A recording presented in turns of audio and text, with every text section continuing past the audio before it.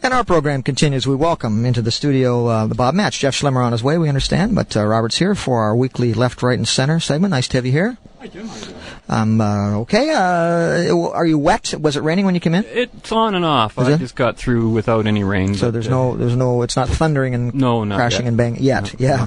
Yeah. As I said, we expect that Jeff is on his way, but we're going to press on here. And I want to start to take a look at this. The first issue that I wanted to put before our guests. It is the announcement from the Supreme Court of Canada relative to divorce in this country. Now, we talked about this some weeks ago, that this was an upcoming case. This is the story of the fellow who had cheated on his wife and eventually left her, and they got divorced, and he married somebody else, and she has been unable to work ever since, and has demanded not hefty maintenance payments. Well, I guess it depends how much he earns. He says they're very hefty now. In any case, the reason why why this all came to court was she has claimed that she is unable to work. She's unable to look after herself at all because of her heartbreak over the fact that he cheated on her. Now, under Canada's no-fault divorce laws, as I understand it at the time they were divorced, that was to have no bearing in any kind of settlement. The causes, because no fault, right? The cause has nothing to do with anything. Well, she got a lawyer who disagreed with that and thought he could keep the money flowing. And if I sound like I'm a little biased in this, I am a little biased. I'm not pleased with this ruling. However, it went up through various levels of court, and the various levels of court upheld her right to this money and said, well, yes, she's been devastated by the fact that he cheated on her, and she's too bitter to work, and so he has to support her completely, I guess, for the rest of her life. He fought it all the way to the Supreme Court, and the Supreme Court has announced today. Now, I haven't got the whole judgment in front of me, just the CTV Newswire thing, but it says that the emotional consequences of a spouse's misconduct can be weighed by the courts when judging spousal support payments, in spite of Canada's system of no-fault divorce. So what it means is, what I take it to mean, is that this guy's going to keep paying, because the big part of her grounds for needing this money from him was that she couldn't work because she was too bitter. She just had destroyed her life. She was too bitter. Her whole life was distorted. She just couldn't face reality. Her husband had cheated on her. Blah blah blah blah blah. And I shouldn't say blah blah blah, because it's very serious to her, obviously, and it went all the way to the Supreme Court of Canada. What this will ultimately mean for other people seeking divorce, I don't know. And the experts are divided on that too. The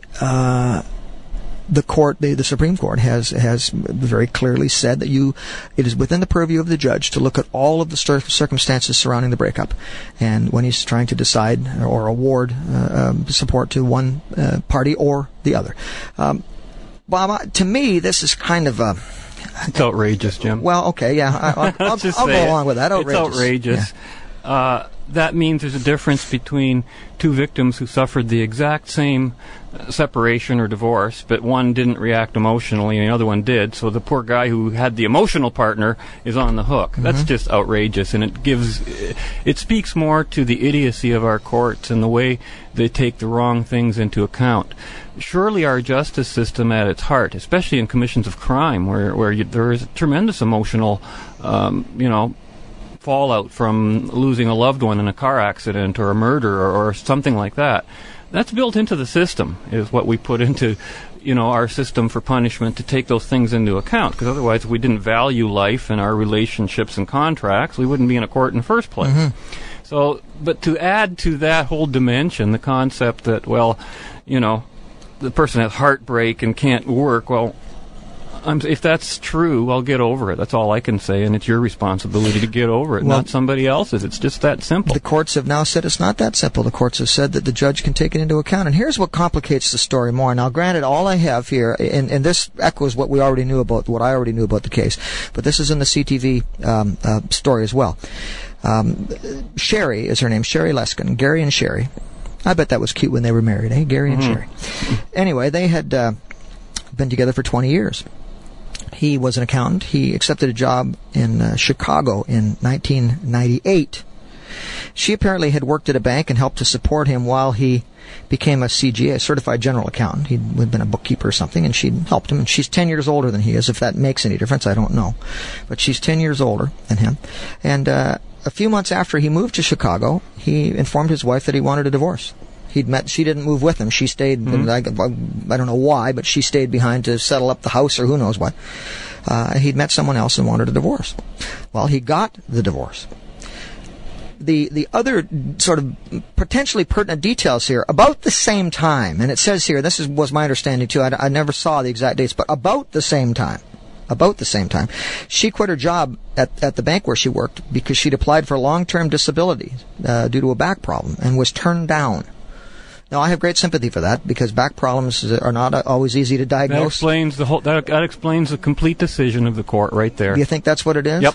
Because courts today are doing this in every aspect. They're doing it in landlord-tenant relations. They're doing it in all sorts of situations where they find that the state has been overburdened with its commitment to look after injured people. I mean, that should be under socialized medicine. You'd think they'd take care of that kind of thing, wouldn't they? Well, they're supposed to look after Well, something. they don't. And so the judges who work for the government are now forcing the private market to do what the government is committed to do. Well, here's another and that's just what you're seeing as a symptom of that. Here's another thing. She was offered another job at the bank, but she had to be retrained. And instead of doing that, she took a $88,000 severance package.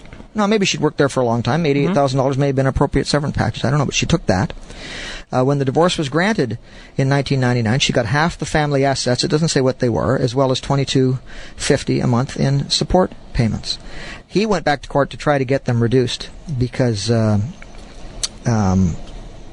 his wife, he said, hadn't done anything to try to improve her lot in life. He was unemployed, although he had assets worth $1 million, they said. $1 million isn't what it used to be either. And he was unemployed at the time, and the judge said, well, no, we don't think so, and this has gone all the way to the top. Well, that's a whole other issue in my way of thinking. Well, we're talking about spousal support, which is another bad concept, in fact, because it assumes. But she had worked for years to put this guy through school. I mean, doesn't that count for anything? Well, did she have a contract? Did she put something in writing that if you go to school? Yes, they had a marriage contract. Well, that's a separate issue. For better or for worse. Yeah, well, they got it for worse. For richer or for therefore, poorer. She got the terms of her contract. Till death do us part. And neither one of them is dead yet. No, none of those things really matter. What really matters is the facts of the issue. And, I know people where the spouse that left was the more emotionally distraught one. Mm-hmm. Should the person left behind, be able to go after them, or it becomes ridiculous when you think of it in that way. And the issue of spousal support, whether a man supports a woman after a marriage or the other way around, I certainly believe in supporting children. Mm-hmm. That's a for sure. But the spouse, no, unless there's some really extenuating circumstance or a previous agreement. Well, what about this scenario? You assume everyone's an equal. You assume that women fought for equality and suffrage and rights and all that stuff, and now ouch. Now they got them. Oh boy, they're cringing now. Oh, you bet. They're cringing now. But I was going to say, some people would say there are some situations where child support notwithstanding, where the quality of life of the child is diminished if the spouses are expected to be equally self-sufficient. That, for example... but is that expectation realistic? Is it realistic in the world of reality, never mind fantasy world, to expect life to go on as good as it did before when what made life good before was the basis of the relationship that just broke up? Yeah. It's a contradiction in terms to even expect such a thing. And I think it all comes from people who want something for nothing, and I realize there's a lot of emotion behind it, and that's why we make laws when we're away from our emotions, when we look at the principles of things, so that when the emotions come to fore, we have a way of dealing with them and not dragging the emotions into the whole debate, which is where they do not belong. At the point of crisis, I mean, So at the end of the day, then, you think this is going to complicate things a whole lot? Oh, well, certainly. Family law is a disaster in this country. It's one of the things I feel most incapable of doing anything about. I have more people on an individual basis tell me horror stories, from everything from custody to children's aid. I have to say I get the same kinds of stories from an equally wide... Amazingly bad laws we have, and just where do you start? Well, there's so many fundamental fundamentally wrong assumption. But Bob, are the laws bad, or, and I sometimes wonder this because I do hear this a lot, or do you and I, by virtue of our position, you working with Freedom Party and me being in the media, do we simply get the folks who feel that, they've exhausted all other avenues and come to us with the worst tales of woe? Well, there's no question that that's part of it. But at the same time, you have to look at the bigger picture. At least I do, and I'm sure you do in your profession as well. You don't just listen to the one or two squeaky wheels. You got to look at the car too. Yeah. Let's just slip back to something we covered earlier this week. Just to get, I think I already know what you're going to say. This was the story about support for kids, for adult children who refused to have anything to do with the supporting parent. And there's for adult children. Adult children. Specifically, they were talking about higher education, where some parents are required to provide for the higher education of their children. And a lawyer in Toronto, Epstein, I think his name was, had published something in the Law Review or the Law Journal that apparently had stirred up a lot of lawyers. And he had said that there should be some consideration given to the fact, or given to the reality of the situations where the child said, I want nothing to do with my father or my mother, whoever is paying the bill. If in fact part of that estrangement had to do with the other partner bad-mouthing them, like they had a phrase for it. What was the phrase for it? Verbal abuse, you mean? No, but just running down the other partner. But they had an interesting phrase, and I can't think what the phrase was. Anyway, it's a bad mouthing. Well, your father's an idiot, and he's a jerk, and he's this and he's that, and you should hate him because he's, and all this sort of stuff. Yeah. And at the end of that process, the kid says, "I want nothing to do with my father. However, keep those checks coming, Dad, because I'm going back for my PhD now." And this lawyer was saying that he thought that the law needed to be revisited, and apparently a lot of family law lawyers said, "Nonsense. This is still a child, and still, subject to the father still has responsibilities." Or the mother still has responsibilities here. Well, is he a child or not? You use the term adult children. That's a contradiction in terms. You're either an adult or you're a child. Well, it's the phrase that was used in the article. Well, again, you see, when you see language used in such bastardized ways, you can't even make sense. But what do you say? If you don't say an adult child, what are you? Well, you're either an adult or you're a child. No, but if you're an adult, you're self-responsible. No, but I mean nothing. With reference to your parent. I mean, I am. Well, it's a relationship, but it's. I'm always my father's child, even if I'm an adult. In law, your parents don't have a perpetual. Your parents aren't alive anymore, I understand, but they don't have a perpetual debt to you just because you are their offspring by blood. That's outrageous. Well, and if you're an adult, you're responsible. I don't even think a parent has a responsibility to an adult child, quote. So it should be... In terms of what the law would do. There might be a moral one there. Right, yes, it's a whole other issue. So if your kid comes to you and says, listen, I want to go to university and I want you to pay for it, you as a parent should have the right to say, no, I don't think that's in your best interest or mine? Well, you may not even have the ability. But if you had the ability. Yes, of course you'd have the right to say no. Absolutely. Say, no, I don't want to do that. Of course. Because I thought, I read the story and I thought, try to put myself in that position, that would be pretty tragic to be so alienated from your child in the first place. Absolutely, I agree. But one of the arguments that was made was, well, if the marriage hadn't split up, then the child would have gone to university on the parent's ticket. And I read it and thought, well, not necessarily.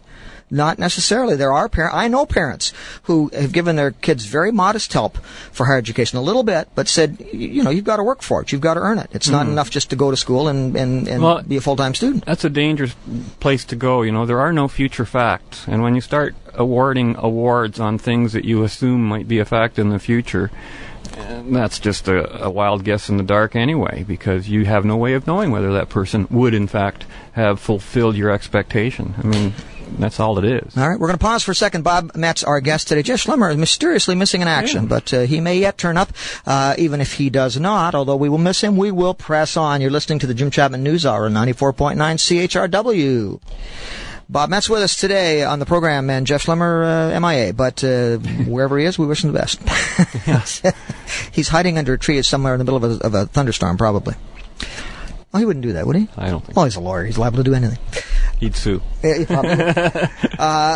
Bob Metz with us today, and I want to just touch on not so much the story, because I know what your opinion is on this. You've shared your opinion with us before. This is the anti-ballistic missile plan of the Americans, and I've said publicly that I think it's not about rogue states like North Korea. It's about 20 years down the road, and it's countries like China and potentially India and some other countries that the Americans want to have some kind of a technological way to avoid being blackmailed by somebody. So, sort of Star Wars you're talking about here. Yeah. Okay. And I thought you had said once before that you agree agreed that there are bigger threats out there than North Korea that might make this not a bad idea. Mm-hmm. Frank McKenna,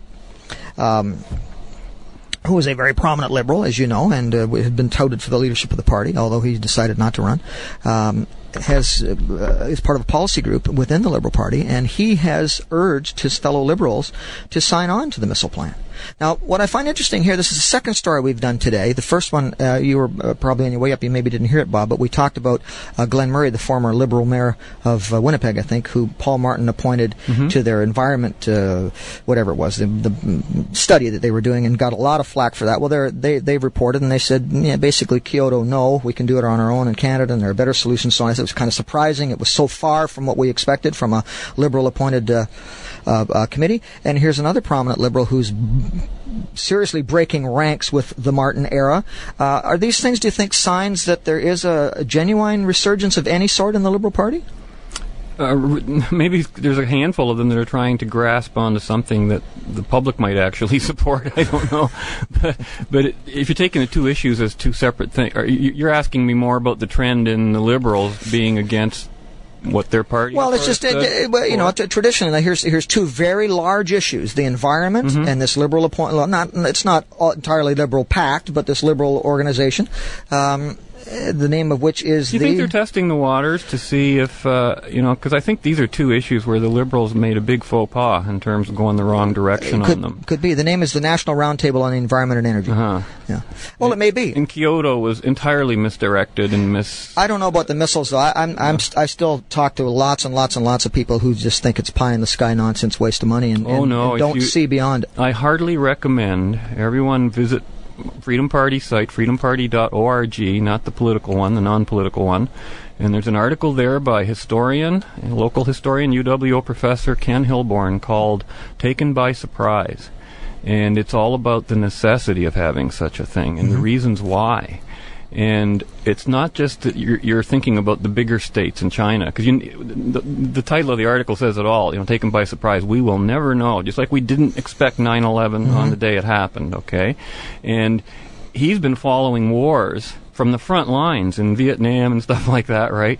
And he says, even as a historian and a frontline guy, he would never have predicted what's going on in the Mideast today, for example, 20 years ago kind of thing, And so there's no way to predict those things. And he also argues that to have that kind of missile defense in place is more than just going out, telling the big countries, watch out. But all those little rogue states, they stop investing in simple missile platforms and things like that, which are apparently getting easier and easier to move around. You can apparently launch a pretty deadly missile just from a truck. Well, you can intermediate range ones. Yes, they have them now. And they're getting to be long range ones now too. Yeah.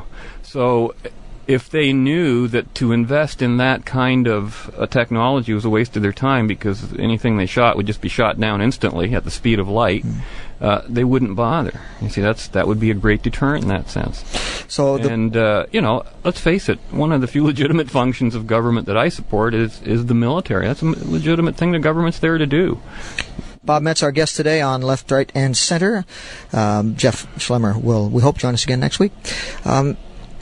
There's another story that I covered earlier, and I'll get your thoughts on it too. The government's decision to offer some reparations for the head tax that Chinese paid in the last but one century, in the 19th century and early 20th century.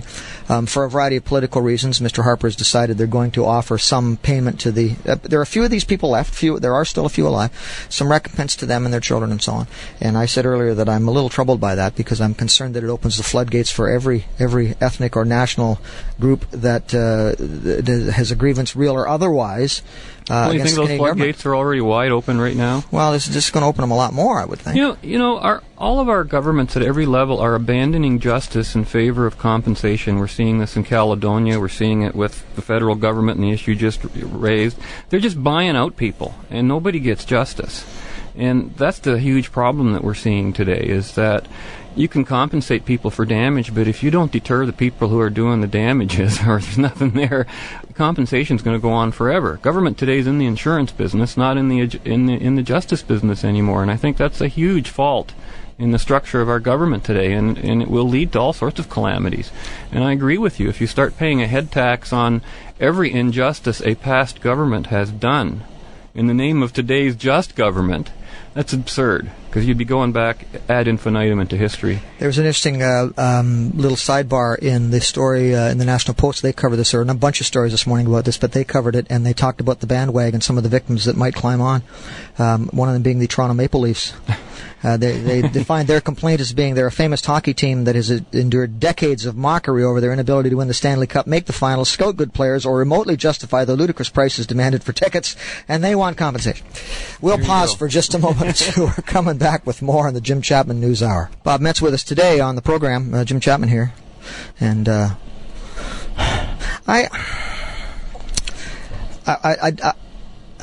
going to ask you this question. There's the chief of police, Murray Faulkner, was quoted yesterday as saying that he thought landlords should have some responsibility for people who run grow houses in their properties. And I really had to wrestle with this, and I'm still kind of wrestling with it. On the one hand, what the chief said was that your responsibility as a property owner does not end when you rent the unit, that you do have a responsibility to your tenant to ensure that the unit is safe and so on and so on. And a lot of other, I didn't think unreasonable suggestions why you might have some idea what was going on if the windows were blacked out and the neighbors said there was nobody coming and going, all the litany of stuff. But I was balanced out by the idea that, gosh, here we go again, or do we go again, trying to make somebody else responsible. Do you think there's any kind of a balancing act on that issue at all? When they come up with a suggestion like that, it's very alarming, because technically they already have the right to keep the landlord responsible, and when they can prove that the guy knew about it and was an active participant in the illegal act, which, by the way, shouldn't be illegal in the first place, but that's another issue, because that's the problem, okay? But you could extend it from grow houses to crystal meth labs and still make the same argument. I think the argument stays the same. Yeah, well, as far as holding a third party responsible for something that the government regards as illegal, and you just can't do that arbitrarily, because by putting a law like this in place, what they're doing is bypassing the necessity of having to prove any responsibility on the part of the landlord, and then being able to say ipso facto, it's in the legislation, therefore if we find a grow house or a grow operation in your house, you are partially responsible. It's the same logic they used for tavern owners when it came to being responsible for the drinking their patrons would do even after the fact. I know one guy who drove the drunk home, put him in his bed, and was still held responsible for what that guy did after he got out of bed. That's how bad it is, and it's part of the same trend I was talking to you about before. We're becoming a more fascist nation now, basically, and we're holding individuals responsible. Now that's a very loaded word, though. It is. It means government imposition of its responsibilities and even controls on the private sector. Like, it should be the government's job to, the police should be looking after justice, not turning neighbors against neighbors and schnitzes and turning people into police. I sympathize for the bar owners who are told they've got to keep these bikers out of their bars if they smoke. You got to kick them out. Yeah, right. I'm going to kick out a 10-foot guy. And the police just. There's no police protection anymore in that sense. Well, that was one of the things that troubled me about the comments the other day, was this idea that you, as a landlord, could go into the property, even go on the property. If I had rented a property, well, I suppose the argument was that if you thought there was a problem, you should phone the cops anyway. But I've rented to tenants in the past when I was a landlord, which I'm not anymore. I've rented to tenants that I would certainly have hesitated to impose my presence on. Well, sure. Without having a cop beside me. And from the tenant's point of view, I got to tell you, it doesn't take a burglar to come into your house to feel violated. I feel violated every time they come for the annual smoke alarm inspection.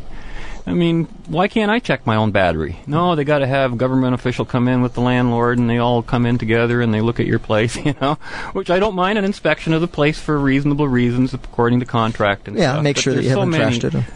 Tossed onto the landlord from external sources. I mean, a decent landlord, any property owner, would look after his property. There's tremendous costs involved. You'll lose your house if somebody's putting a huge grow operation in there, because the thing's going to deteriorate. Yeah. So why do you have to punish, unless, again, if you have evidence that the landlord's part of the operation and is willing to sacrifice that house for a couple of years' operation, and you got evidence to that, I don't think you need a special law. He's just part of the operation. Robert, thank you for dropping by today. Always a pleasure. Thank you, Jim. And Jeffrey, wherever you are, we missed you today, but look forward to having Jeff back with us next Wednesday. You've been listening to the Jim Chapman News Hour on 94.9 CHRW. And we'll be back tomorrow with Good Lord willing at 11 o'clock with more news and analysis of the news, trying to make some sense out of a world that is too often brutally senseless. But that's what we do, and we hope you'll join us for our next effort.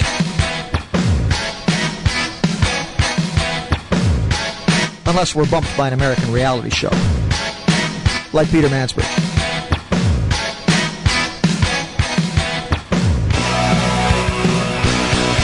I'll talk to you later. So if 11 tomorrow works for you, it works for me. I'll talk to you later. And we'll see you right here on 94.9 CHRW.